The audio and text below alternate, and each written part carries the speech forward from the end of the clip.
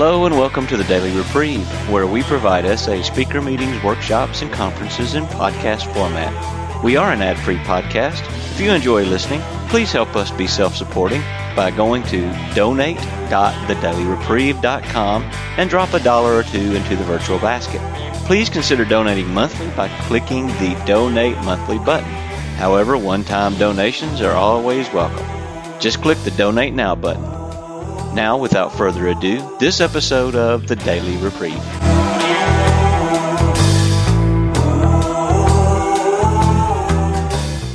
Let's begin with a moment of silence followed by the Serenity prayer. And the moment of silence, if you'll do some deep inhales and some deep exhales, that would be tremendous.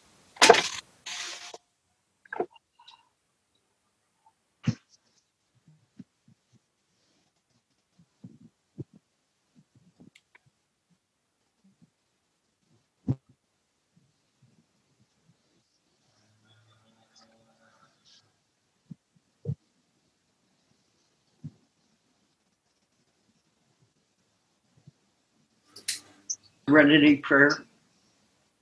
God, grant me the serenity to accept the things I cannot change, the courage to change the things I can, wisdom to know the difference. I will not mind be done. Hey, Kurt. Hi, Jim. Hey, Art. Got so many people, friends I know.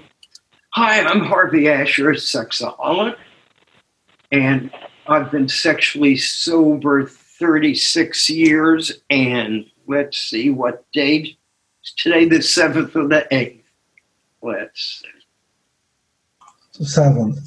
7th. So it's still 36 years and 6 months. Tomorrow's my birthday. This is a very different forum. It's not a classic essay meeting. It's a get-together where the emphasis will be on the chat of you asking questions, and I'll answer them the best I can, based on articles I have written over the years for the essay. There have been about 13 or 14 articles. I've listed about 6 for this seminar, and we'll see how it goes if you all want it expanded. I want to tell you a personal experience yesterday. I don't prepare what I say. And this format's a little different for me because I read to you my article. So yesterday, I read my article. And I said, there is no way I could have written this.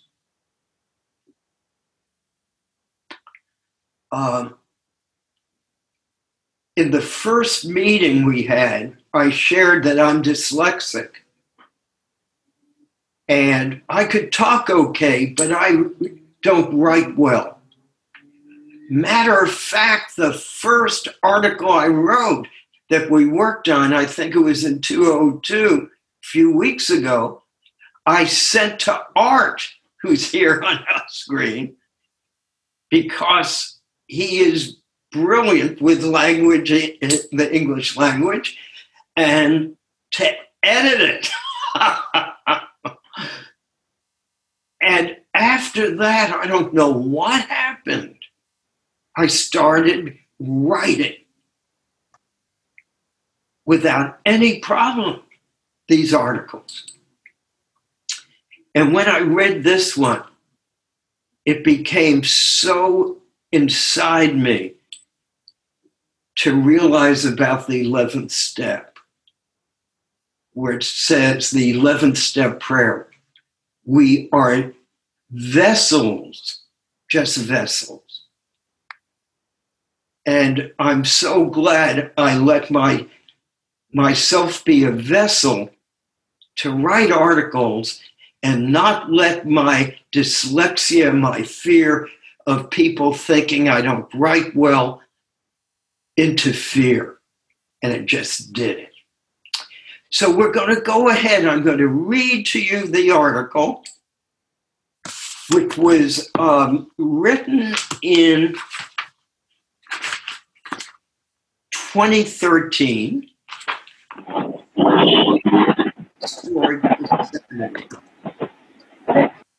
I wrote the article because of the minimal emphasis I heard in the fellowship on the concept of insanity. Because if we're restored to sanity in the second step, we must be insane in the first step. So I'm going to go ahead and read this, which is not my usual style. Hopefully it won't take too long. And then we're going to go right into questions and answers. Step, here it goes. In our meetings, we often discuss step one as it relates to powerlessness. But we seldom talk about the second half of step one, unmanageability, in terms of insanity. Step two states that we can be restored to sanity. So that must mean we are having problems with insanity to begin with. How gentle Bill W. was with us when he wrote unmanageable in step one, instead of coming right out and saying our lives became insane. However, Bill does use the word insanity in other parts of the big book. Concerning Jim, the car salesman who gets drunk at a bar, he writes, he had much knowledge about himself as an alcoholic, yet all reasons for not drinking were easily pushed aside in favor of the foolish idea that he could take whiskey if he mixed it with milk. Whatever the precise definition of the word may be, we call this insanity. How can such a lack of proportion of the ability to think straight be called anything else? That's page 36, 37 in the AA book. In speaking about the jaywalker, Bill says, our behavior is absurd and incomprehensible with respect to the first drink is that of an individual with a passion, say, for jaywalking. He gets thrilled out of skipping in front of fast-moving vehicles. He enjoys himself for a few years in spite of friendly warnings. Such a man would be considered crazy, wouldn't he? You may think our illustration is too ridiculous, but is it? We who've been brought through the ringer have to admit if we substituted alcoholism for jaywalking, the illustration would fit us exactly. However intelligent we may have been in other respects, where alcohol has been involved, we have been strangely insane. It's strong language, but isn't it true? That's the AA book 37 through 38. The essay literature uses the word insanity in regards to step one. Our first step had revealed at least some of our irrational thinking and behavior, and we slowly began to realize that such loss of control was a form of insanity. Essay book, page 90. But back to me now. What is this insanity? I believe there are two aspects of insanity: hallucinations and delusions. Let us first examine the aspect of hallucinations. How well I know this form. For me, hallucinations can be auditory or visual.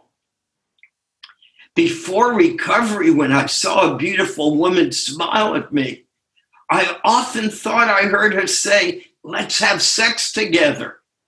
In reality, she was just smiling and not saying a word. Is this not an auditory hallucination? Especially during my early recovery, I would see men and women fully dressed, and yet for a moment would see them naked in my mind. Is this not a visual hallucination?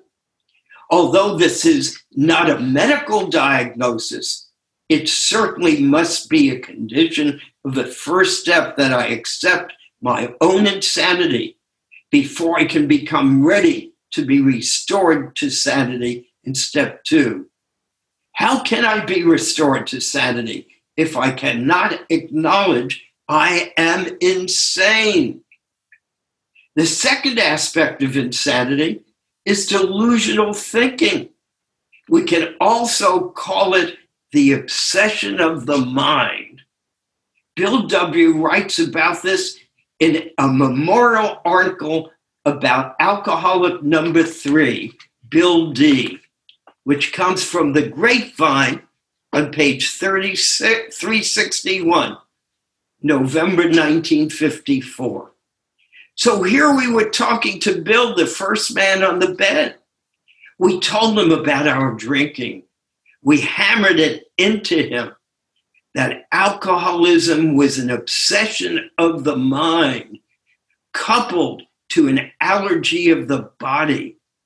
The obsession, we explained, condemned the alcohol to drink against his will, and the allergy, if he went on drinking, could positively guarantee his insanity or death.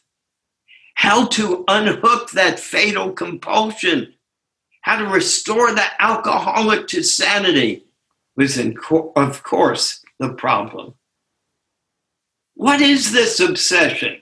As the big book explains, the idea that somehow, someday, he will control and enjoy his drinking is the great obsession of every abnormal drinker.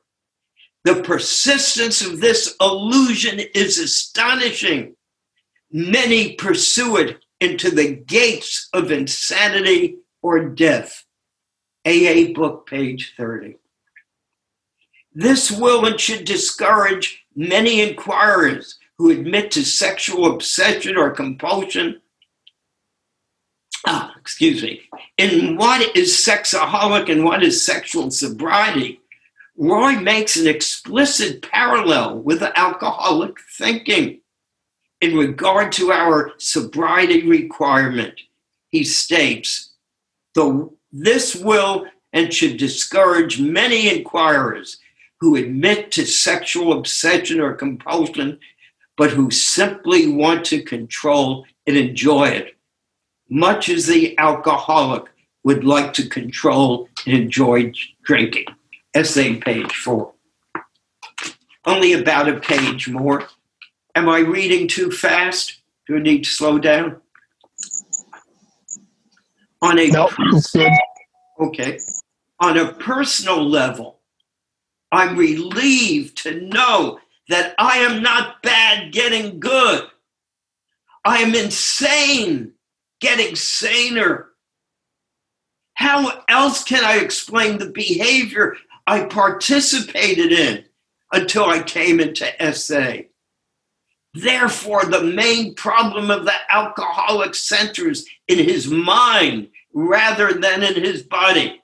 AA book, page 23. If my problem is in my mind, then what can I do about it? when an aberrant sexual thought hits my mind, it's like any other thought.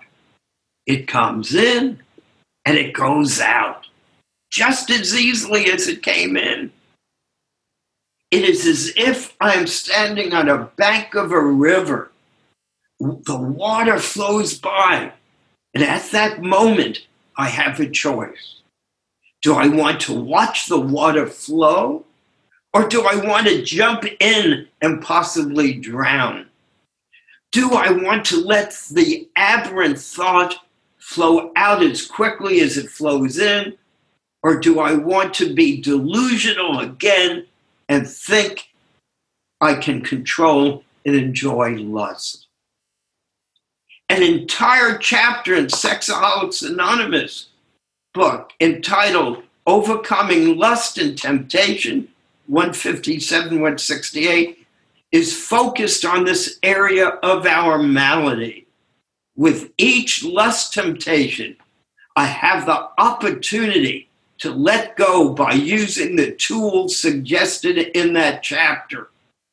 As Jess L. used to say, the first thought is on God, the next thought is on me. Today, this was written many years ago. Today, with over 28 years of sobriety, I'm convinced that I cannot successfully control and enjoy lust. There is no hiding behind technicalities of sobriety. There is no hiding behind dishonesty to self. Time after time in recovery, I have watched people try to control and enjoy lust. I have not personally seen this work for those who try it.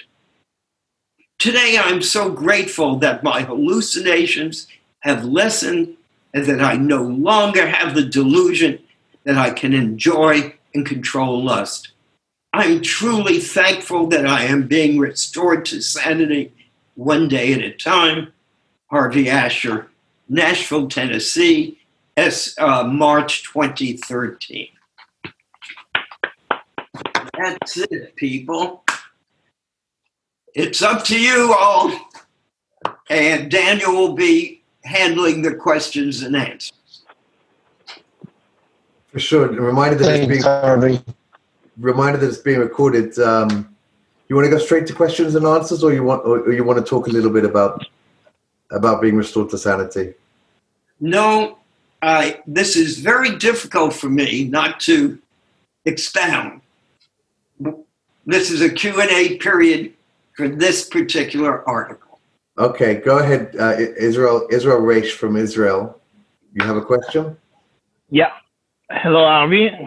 Glad to see you again. It's thank you very much for giving the time to us, and thank you, Daniel, for organizing all this.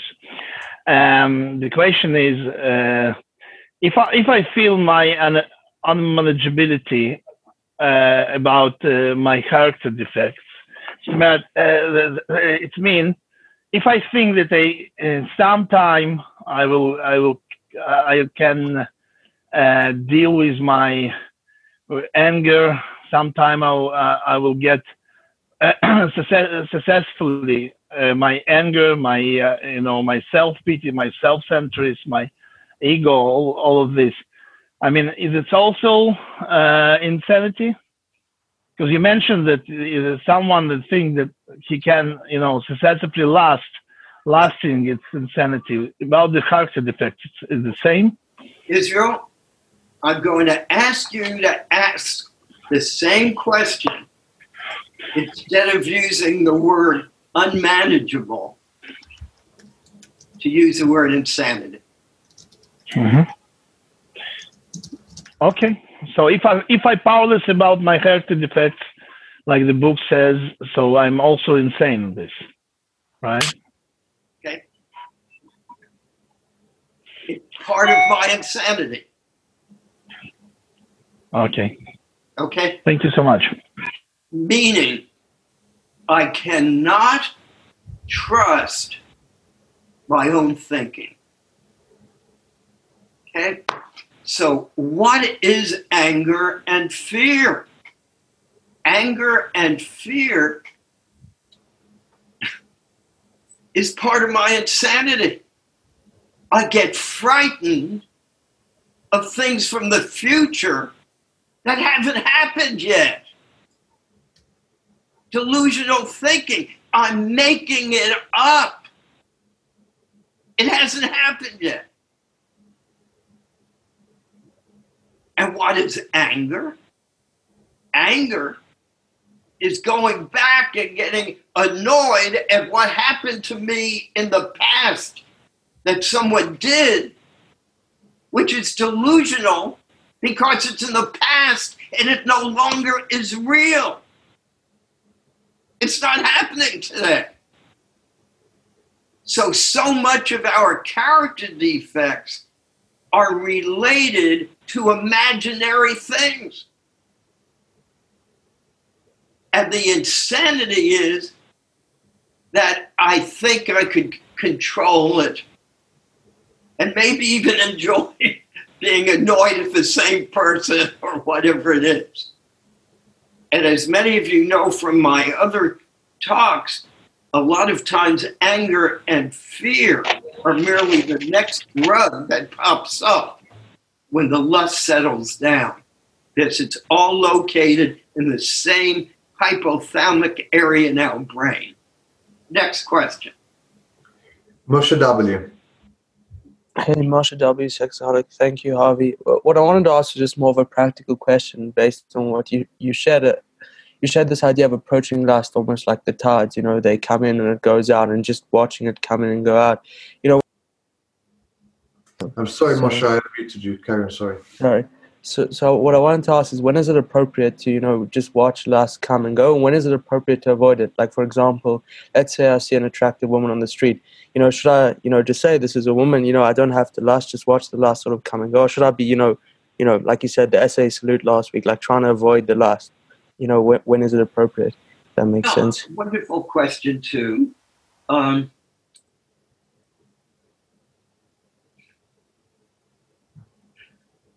You cross the street, or you do the essay salute. If you don't take an action of recovery and have the insanity to think I could handle seeing it again, you're then not going to have the aberrant thought. You've already taken an action of recovery. It's when we don't take the action of recovery. See, last week we talked about how lust leads to acting out. Well, when we take a recovery step,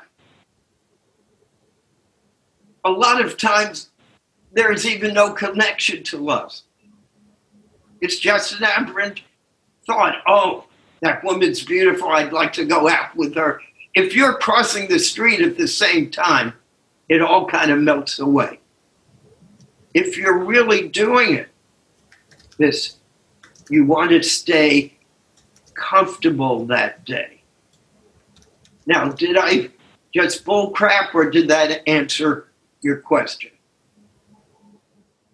You need to fine tune that. Yeah, like my question for me is, what is that not sort of avoiding lust? Like, wouldn't be the ideal approach be just to, that I see this woman, but I can just stay on the same side of the street because it's just lust, it's like the tides. I can just let it come and pass. It shouldn't affect me. That's kind of my thing. When is it appropriate just to let it go? When is it like, I have to focus on it, make sure I'm taking an action? Good luck. Man, if you could handle walking on the same street, go for it. I have to cross the street because I want to be comfortable. If I could avoid having to deal with my head by taking an action of lust, okay. Why put ourselves through that discomfort?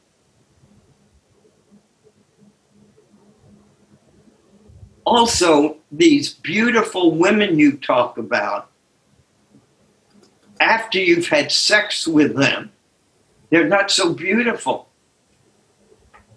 That's another part of the insanity. After sex, it's amazing. You find they have bad breath. You find they maybe didn't bathe so well. It's amazing how reality sets in the minute you have the orgasm. Because so much of this is built into the delusional thinking and the insanity and the hallucinations. Oh, she's so gorgeous. Yeah. That's all part of it.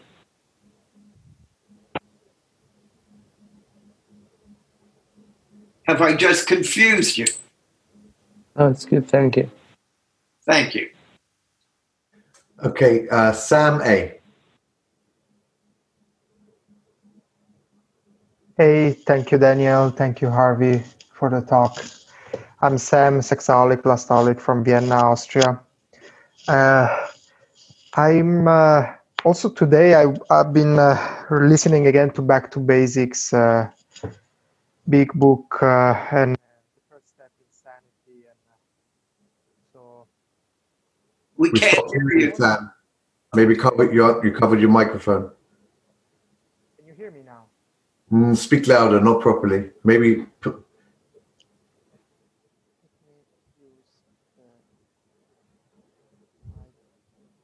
Unplug it. Okay. Can you hear me now? No, we're not hearing you. We'll get back to you, okay, Sam? Go ahead, Kobe. Hey, I'm Kobe. I'm a sexaholic. I guess my question is, it's not really a question, maybe just something you could elaborate on. But as someone who struggles with mental obsession, like diagnosed with depression, and I think I could diagnose myself with many other things as well. How do you balance being in the 12-step program, like I said, other programs, and dealing with something like a mental disease? I mean, we believe that, I think program, it's a spiritual disease. So how do we balance that insanity?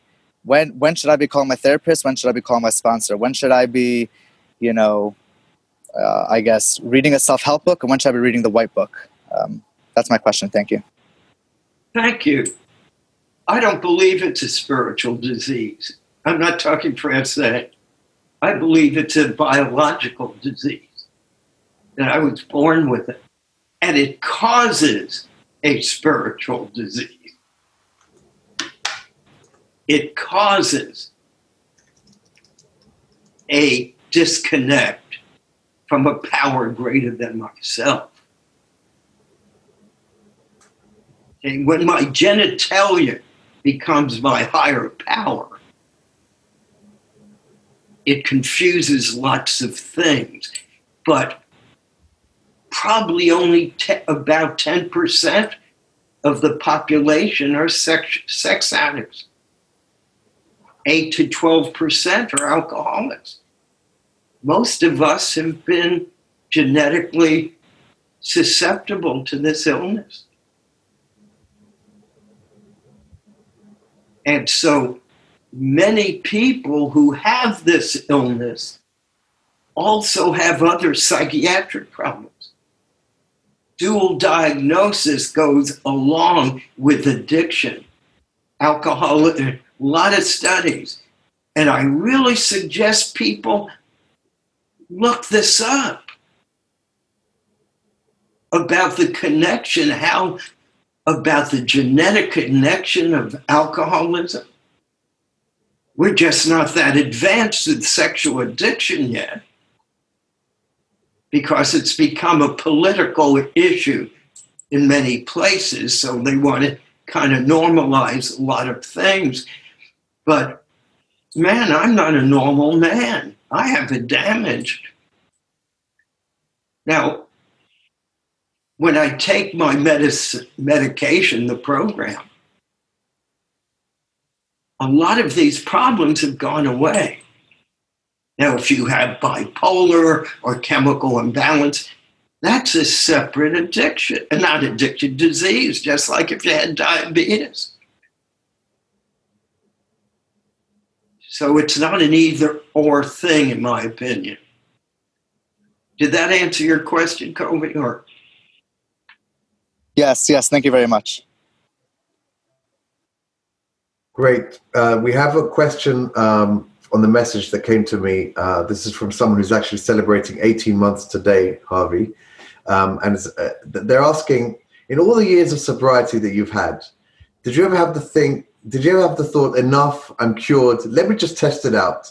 Let me check out a locker room. Let me watch my wife undress, just to test that maybe you might be sane now. He's asking, how will I ever know if I'm sane if I keep telling myself I'm insane and can never even dip my toe into the pool of lust and test it out? Is my insanity a permanent, incurable disease?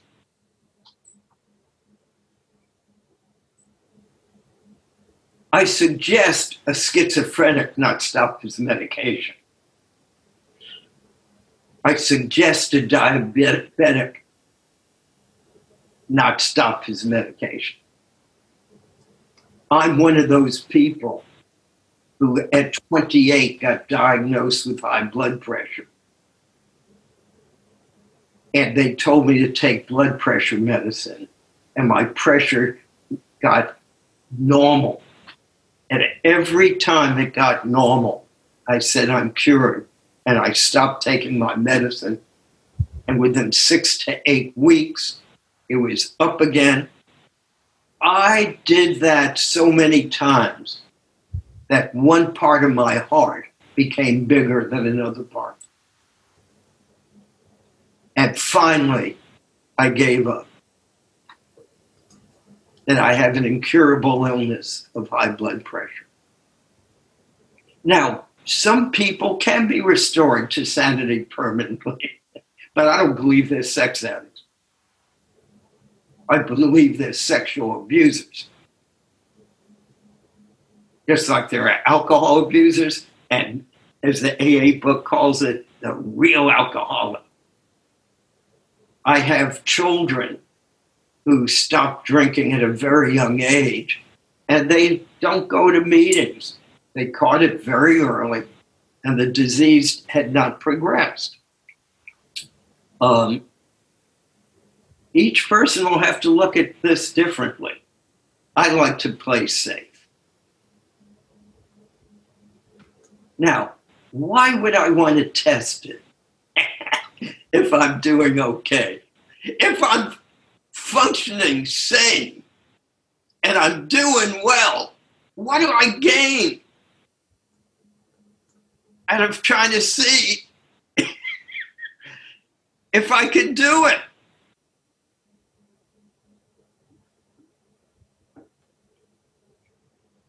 Only if you're insane.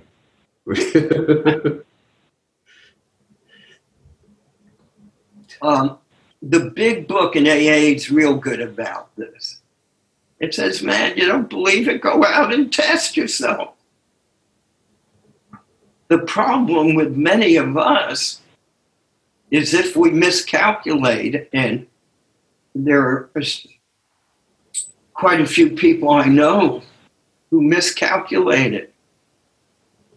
They ended up in jail. They had some long-term sobriety and decided they were cured. Not everyone has that reaction. But after 36 years, and I'm enjoying my life, why experiment?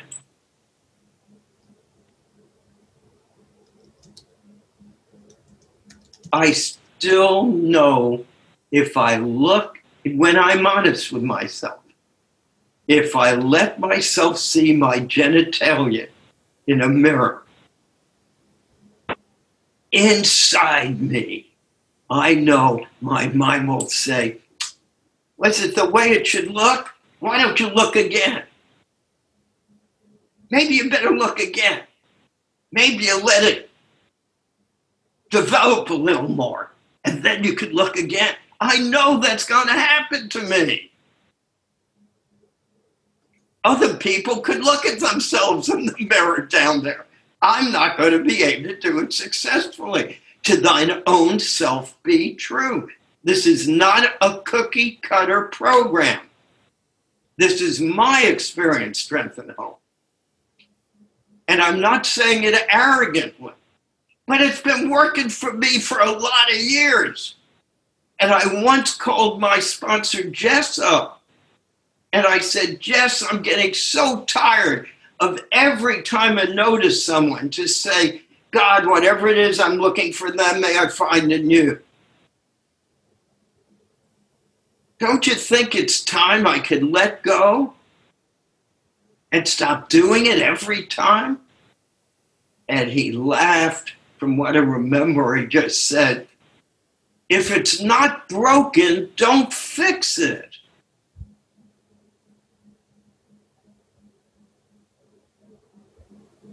And so I've never changed my style.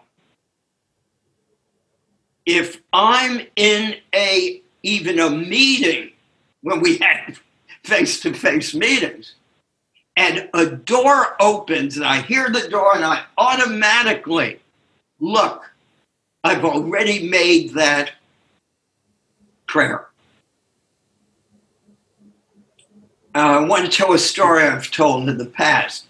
There was this most wonderful man ever in the program. He was just most beautiful human being. He died quite a few years ago. And we were giving back-to-back at our international conference talks, like 25 minutes for him, 25 minutes for me. And right before the talk, he runs into me. He says, Harvey, I'm so upset. I'm so upset and embarrassed. And I said, why? And he said, well, these two guys were talking. And I looked at them, and I ended up walking into a glass wall. And I'm so embarrassed. And I said, well, did you make that prayer? God, whatever it is I'm looking for in those guys, may I find in you. And he said, well, I wasn't sure if it was a lust thought or not.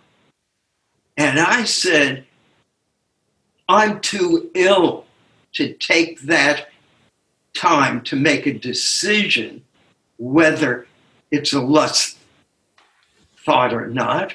Well, look, I have to do it automatically. One day, my kids, they were driving at the time, and I was jogging or walking, and they said, Dad, God, you're unbelievable. You know, with your recovery, we saw you praying, your lips moving while you were jogging down the street. I never said to them, oh yeah, I saw some triggers, and automatically prayed for them. They thought I was so holy. They know I was in the program. Most of them know my story. Those who don't are the ones who don't want to know, because I've given them permission to ask me. Next question. Okay, we have the question that Sam wanted to say, but his microphone wasn't working. He was saying he wants to ask, what does Harvey suggest? What do you suggest for those who clearly realize that an idea is insane, things that they've done and repeated and they were destructive, but that still have that same thought again and again, that maybe they still want to do it?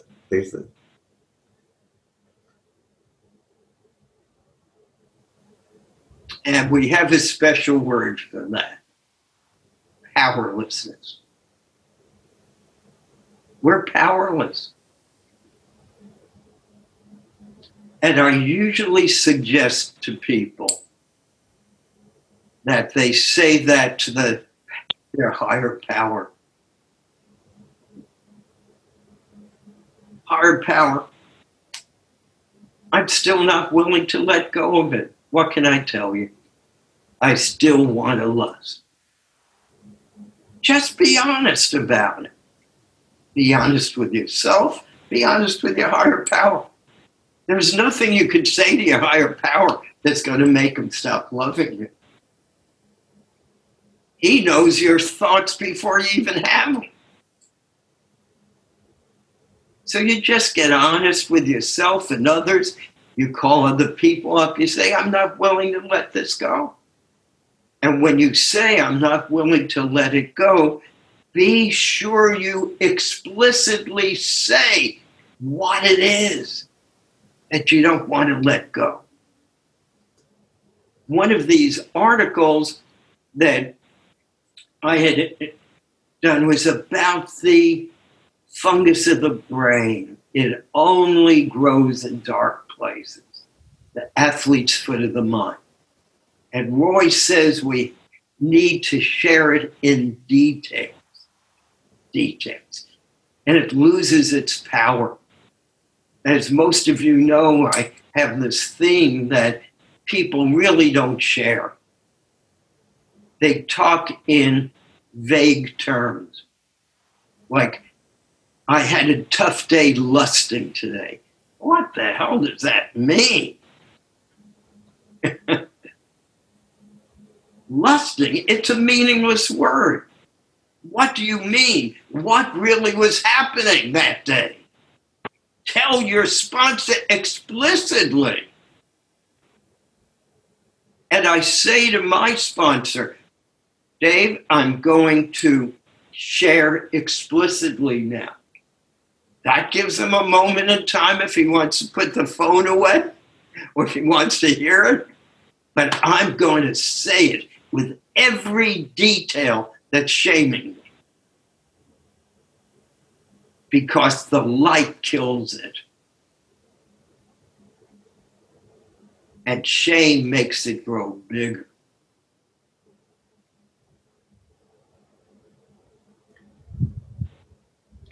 Next question. Yeah, I just want to tell everyone that I am going in the order that the questions are coming in. We've got quite a few coming in and text to me as well. So Mark D, he had his hand up before a lot of the questions came in. Go ahead, Mark D. Hi, Harvey. I'm Mark. I'm from the Nashville area. I really appreciate you doing these talks and holding these meetings. I hope this isn't a silly question, but being restored to sanity, to me, presupposes that I've been sane at one time. And I don't know when that's been. And so I don't know. I wonder how I will know that I'm being restored to sanity. Thanks. Oh, what a great question. I have my sponsees, for their first step, keep it very simple. I have them write on one sheet of paper how they know they're powerless. What has happened to prove they're powerless? On another sheet of paper, I have them write their unmanageability. How much it costs them, how much time and money, and business-wise, management. But on a third piece of paper, I have them prove to me they're insane. And this is part of a first, second step inventory for me and my sponsees. If I don't know my insanity, you're absolutely right. How can you be restored?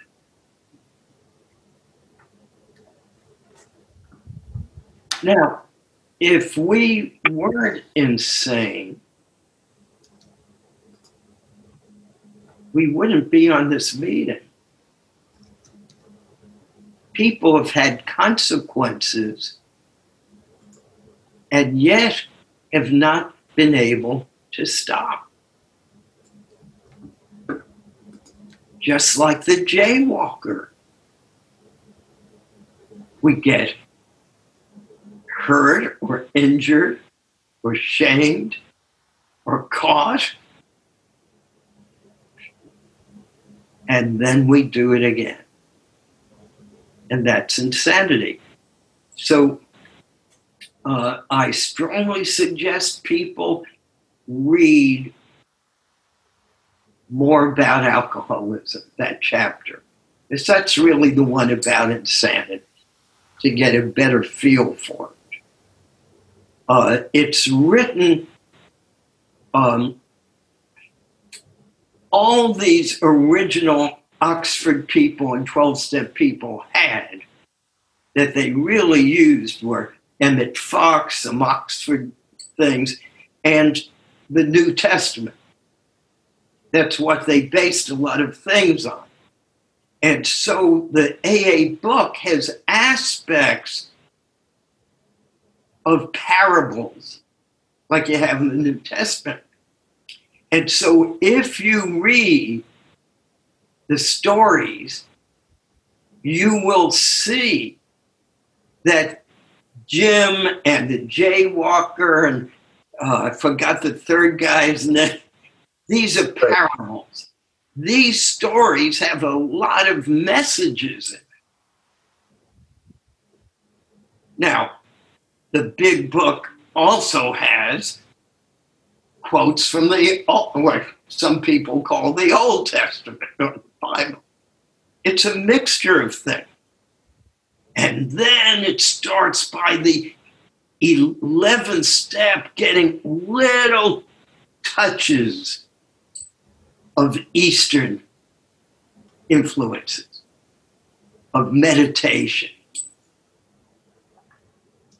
And it's just fascinating to see all this being built together in this, what Bill was inspired to do, to write. And remember, the first 164 pages of the big book is our basic text. Roy assumed you knew the first 164 pages. He didn't even want to write the essay book. I can't tell you the trouble we had getting him to write the essay book. He was a very humble man. He just wouldn't write it. So what we started to do was take his articles and put them in a loose leaf book. He'd send us these little articles. And then we kind of made our own book. And then finally, he made the first book. Have any of you seen that first book? The 8x, let me get one for you. Hold it 1 second. I'm in shorts, so I'm going to black myself out.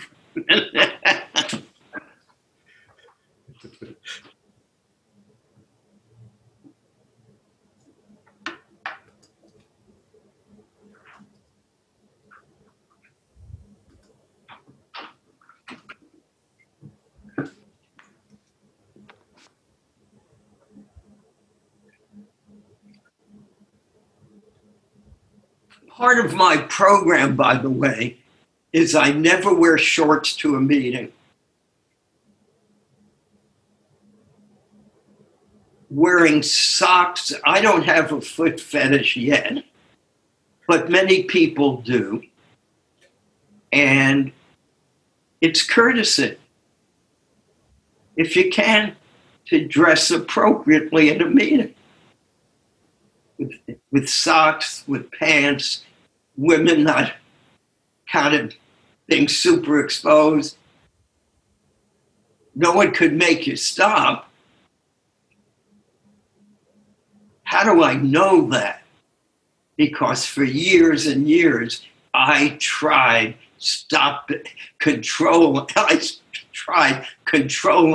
dress in our meetings. And it was 100% failure. And after years and years, I started keeping my mouth shut because I realized there was a group conscience. People want to wear shorts and short shorts and you name it. But I don't do that out of respect for me and other people. And again, this is just me, not the program. This is what the book looked like. It was 8x12. And here's the table of contents.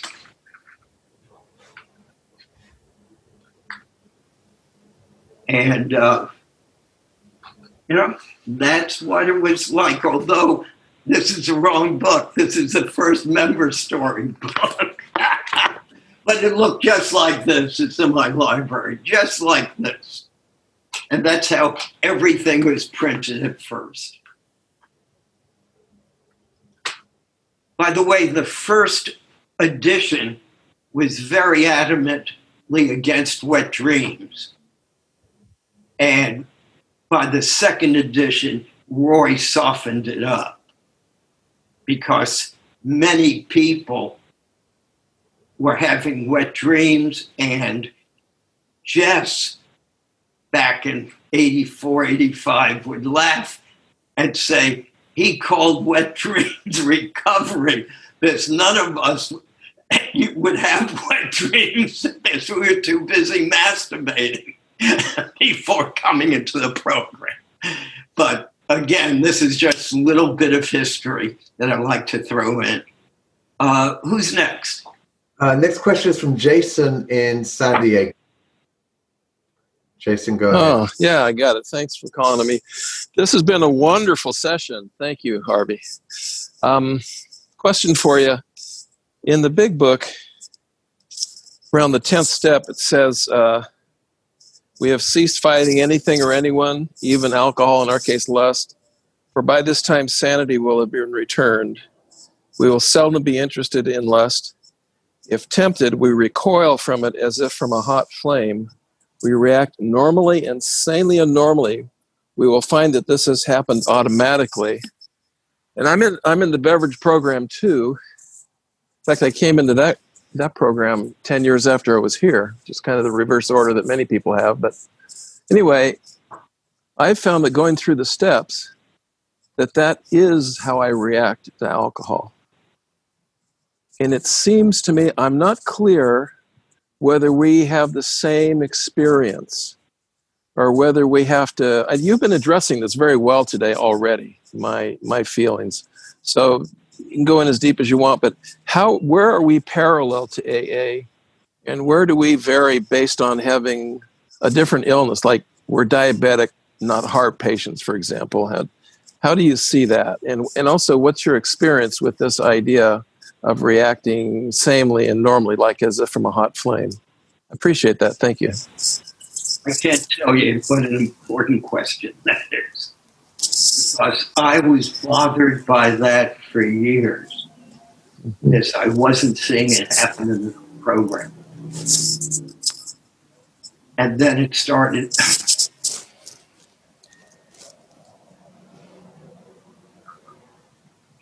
It started happening to me.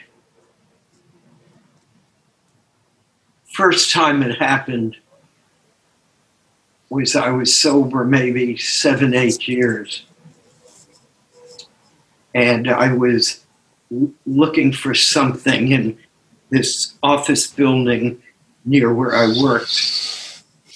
And I put my head through each office to look for this person.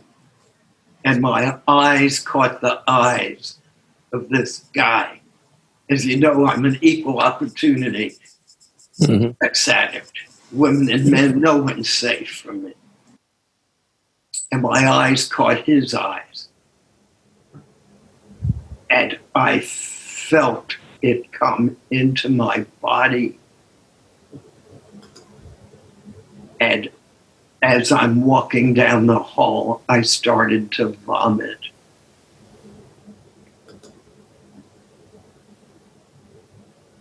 First time I experienced lust as poison. It was all intellectual up to that point. It finally became an awakening that this poisons me. I'm not talking morality-wise. I'm talking physiologically. I get poisoned. Over the years, it happens often, and I do recoil from it like a flame. And I'm glad you brought that up, especially it goes back to another question about why don't I take some double looks? And why don't I hang around with my wife's undressing? Because it poisons me. I'm intimate with my wife, but that's the only time that I deal with nudity. It happens to be on television. I screen my shows for nudity. Nudity is not good for me. And I screen my shows, and sometimes as well as you screen them, wow, something pops up. And I just react to it. Now, I've had a method that people don't talk about often. We tend to have euphoric recall. I talk about this a lot, but I don't hear it spoken about. Most people have euphoric recall. The memory stops at the orgasm. A sensation that is spectacular. Nothing quite like it. It stops at the orgasm. It doesn't tell you the rest of the story. There has to be a rest of a story, or you wouldn't be here. There's nothing's wrong with an orgasm, nothing wrong with sex. People handle pornography. People have affairs. I can't do it successfully. So euphoric recall is a lie because it only tells me half the story. What happens afterwards?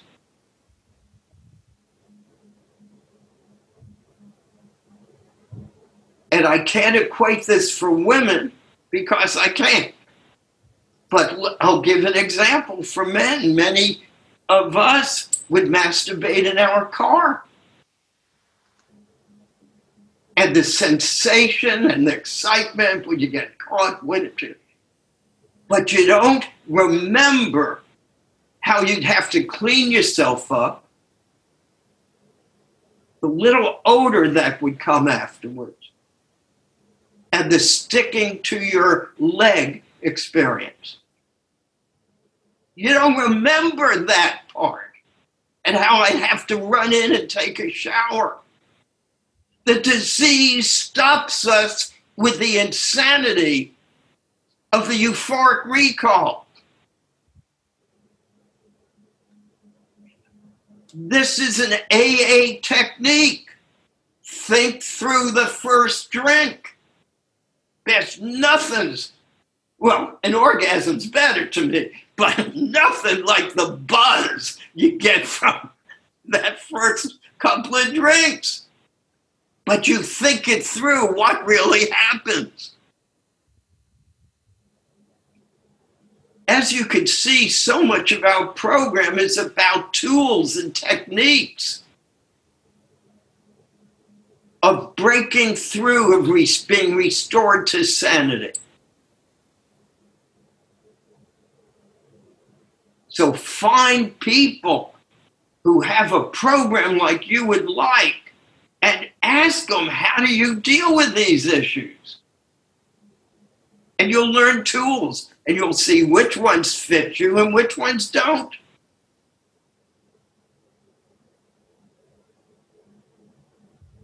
Okay? Now, by the way, as you've noticed, I'm very explicit.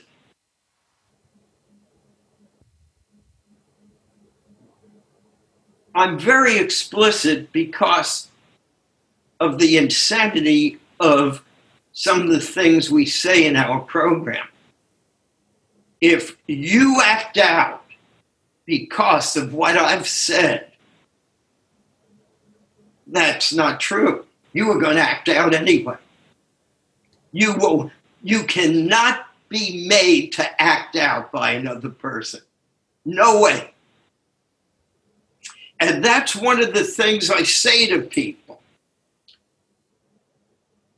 Because they're always fantasizing about this stuff. I say, what if it's true? And that woman you think is so attractive comes up to you and says, I want to have sex with you today. What will you do? It's a simple question. Will you have sex with her that day or won't you? If you will, then you know where your program is. But the truth is, you probably would say no. But your fantasy wants you to say yes. So it's a trick I taught myself many, many years ago about answering those fantasies in my head when in the early days of my recovery, I would have these old memories and fantasies.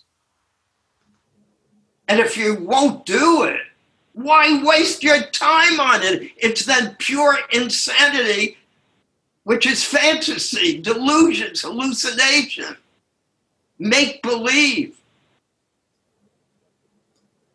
You know, I always talk about my delusion.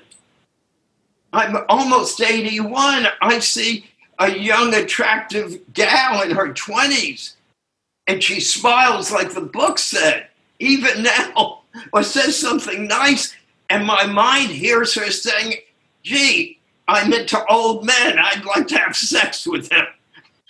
And I laugh. It's a delusion. What 20-year-old wants to have sex with an 80-year-old?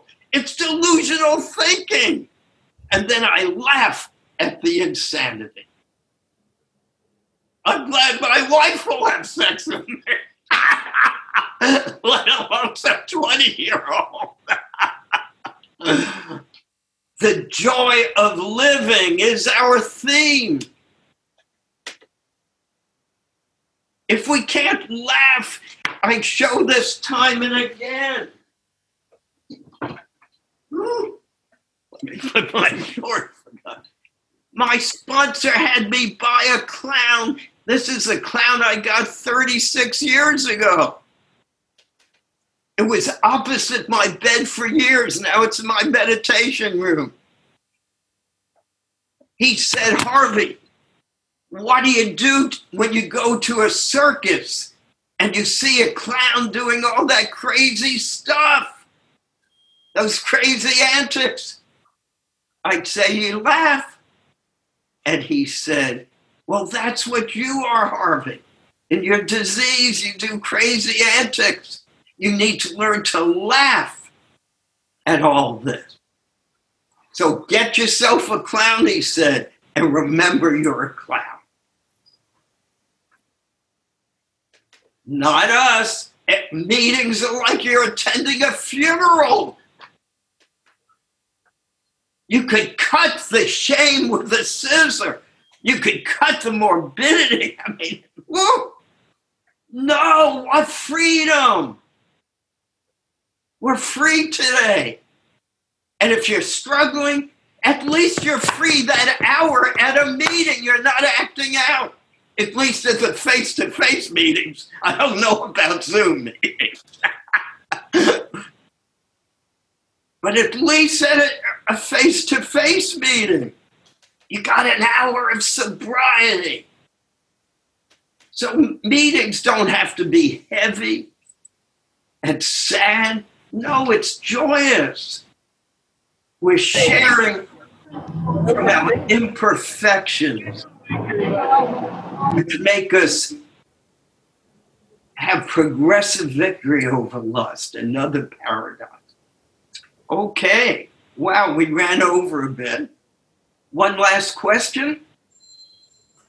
Go for it. Go ahead, Dennis. Sure, Harvey Dennis from Long Island. You talk about being explicit with your sponsor. How explicit should I be getting in a meeting? I'll keep this in the eye. It's a little difficult. In Nashville, for many of us, we're quite explicit. We were so explicit that I haven't, that we don't have to be that explicit anymore. I can't explain it. We developed a large base of recovery. Now, people who have just gone with a prostitute and come back to a meeting and is totally drunk needs to put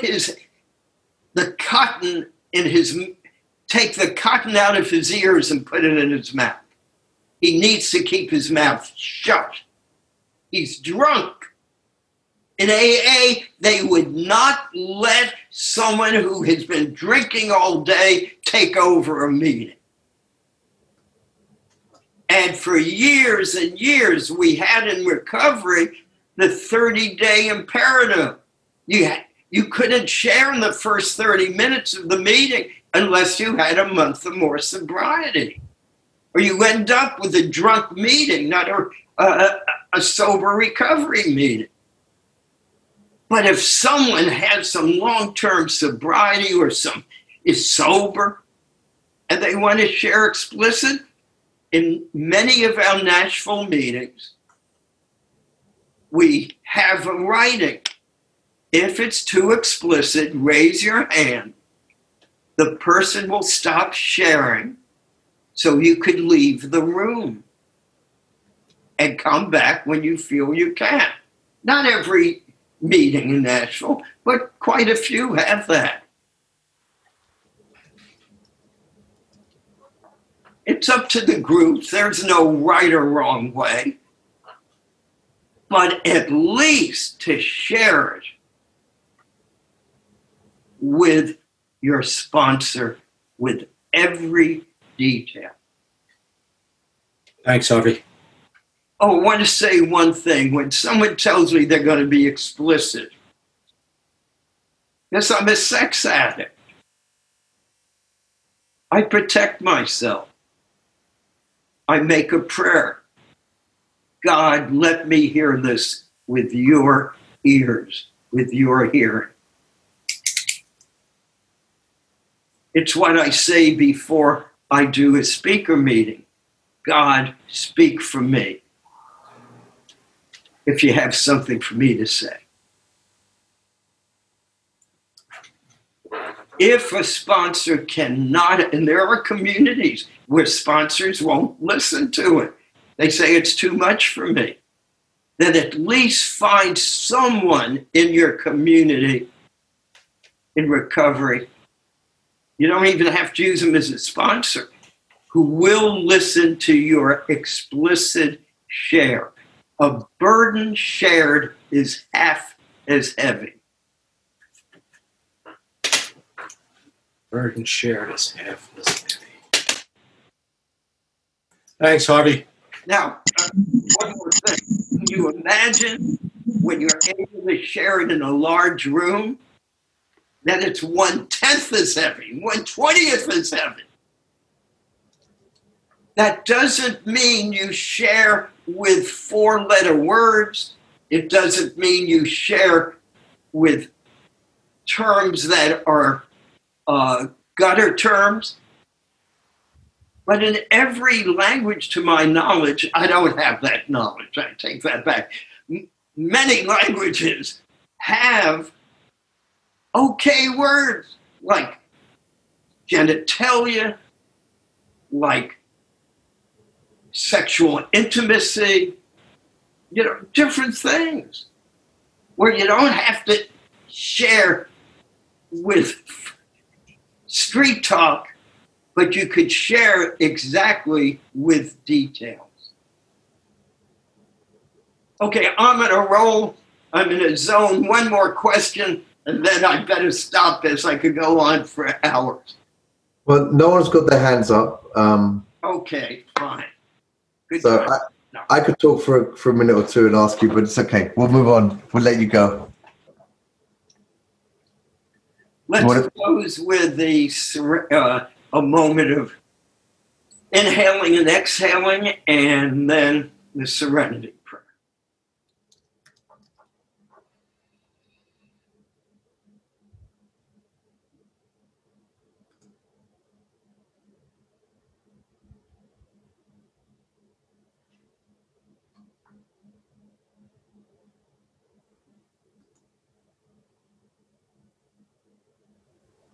Serenity prayer. Gone. Grant us the serenity, accept the things we cannot change, Courage to change things I can. things we can, Wisdom to know the difference. I will. Go and be done.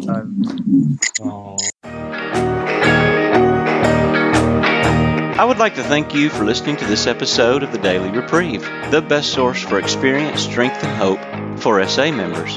Please subscribe to this podcast to be alerted of new episodes. Please show your support by donating to the Daily Reprieve by going to donate.thedailyreprieve.com and choosing either monthly donations or a one-time donation by clicking Donate Now. Thank you for listening, and stay tuned for the next episode of The Daily Reprieve.